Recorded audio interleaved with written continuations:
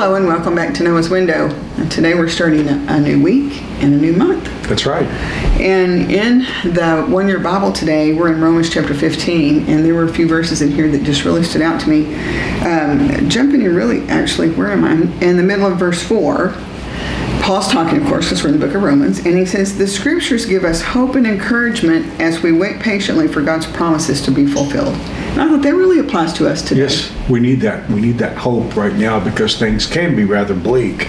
So we're waiting for God's promises to be fulfilled, and we need hope and encouragement. And Paul says the scriptures give us that hope and encouragement. They do, because we're not going to get them from our feelings, and we're sure not going to get them from the news. We're going to have to get them from God. And also those promises that we're waiting patiently for, right? We're going to find those in the scripture. Well, you know, some of the hope that I get from scriptures, and I get all my hope from scriptures, but some of the hope that I get is these things were written thousands of years ago, and yet they're right up to date, which tells me that none of the things that happen today take God by surprise. And the other thing that I think gives us hope and encouragement from the scriptures is, although we're still waiting for some of God's promises to be fulfilled, many have already been fulfilled. That's right. That's right. And we can have our faith built, and we are encouraged by seeing the promises that have been fulfilled. You know, when you're in relationships, and I was just thinking about parenting relationships, when promises are made and kept, then you're going to put more faith in the next promise. Mm-hmm. And unfortunately, a lot of times in relationships, promises aren't kept.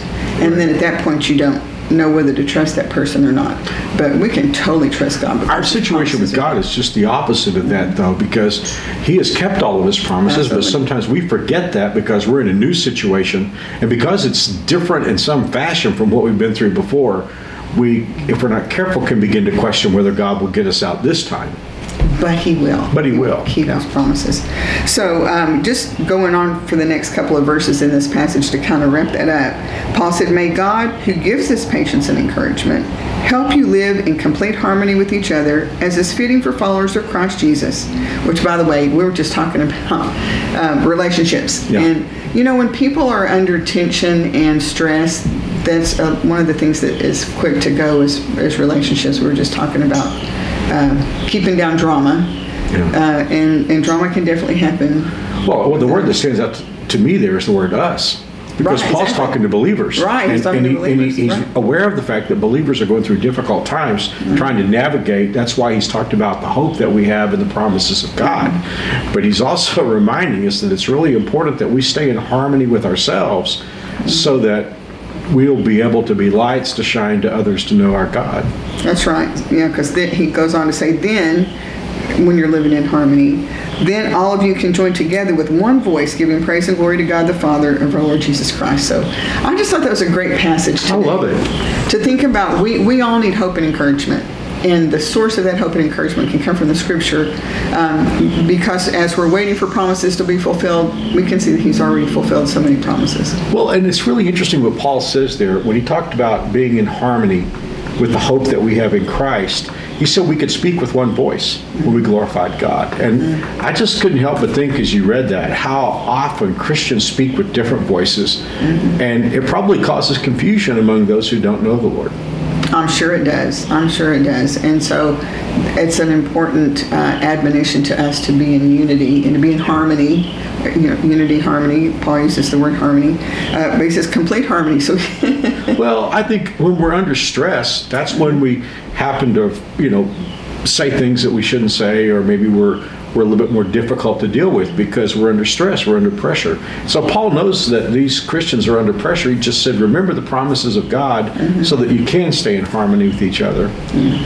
So I think that's just a really good encouragement for us to start the week. And, this is going to be, as is every week, as we live in this world, it's going to be a stressful week. But we just want to remember the promises of God and that He is faithful to keep His promises. He will. I was just talking to the head of a school system in the state of Kansas, and he was just talking about how that COVID has just upset everything.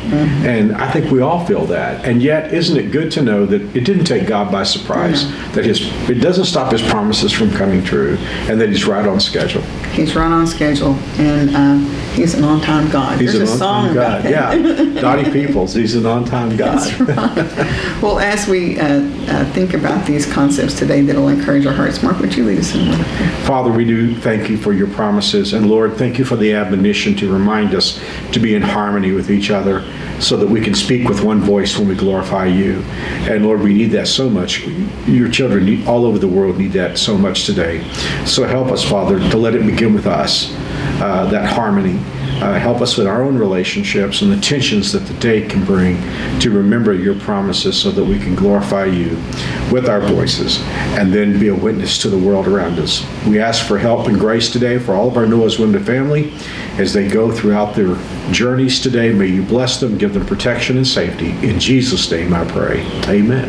Amen. Well, thank you for joining us today on Noah's Window, and we haven't mentioned this in a little while, but if you have feedback for us, you can text Talk to Us 97000. If you have a prayer request or just something you want to let us know about, we would love to hear from you. So on that note, we'll look forward to seeing you here again on Noah's Window tomorrow.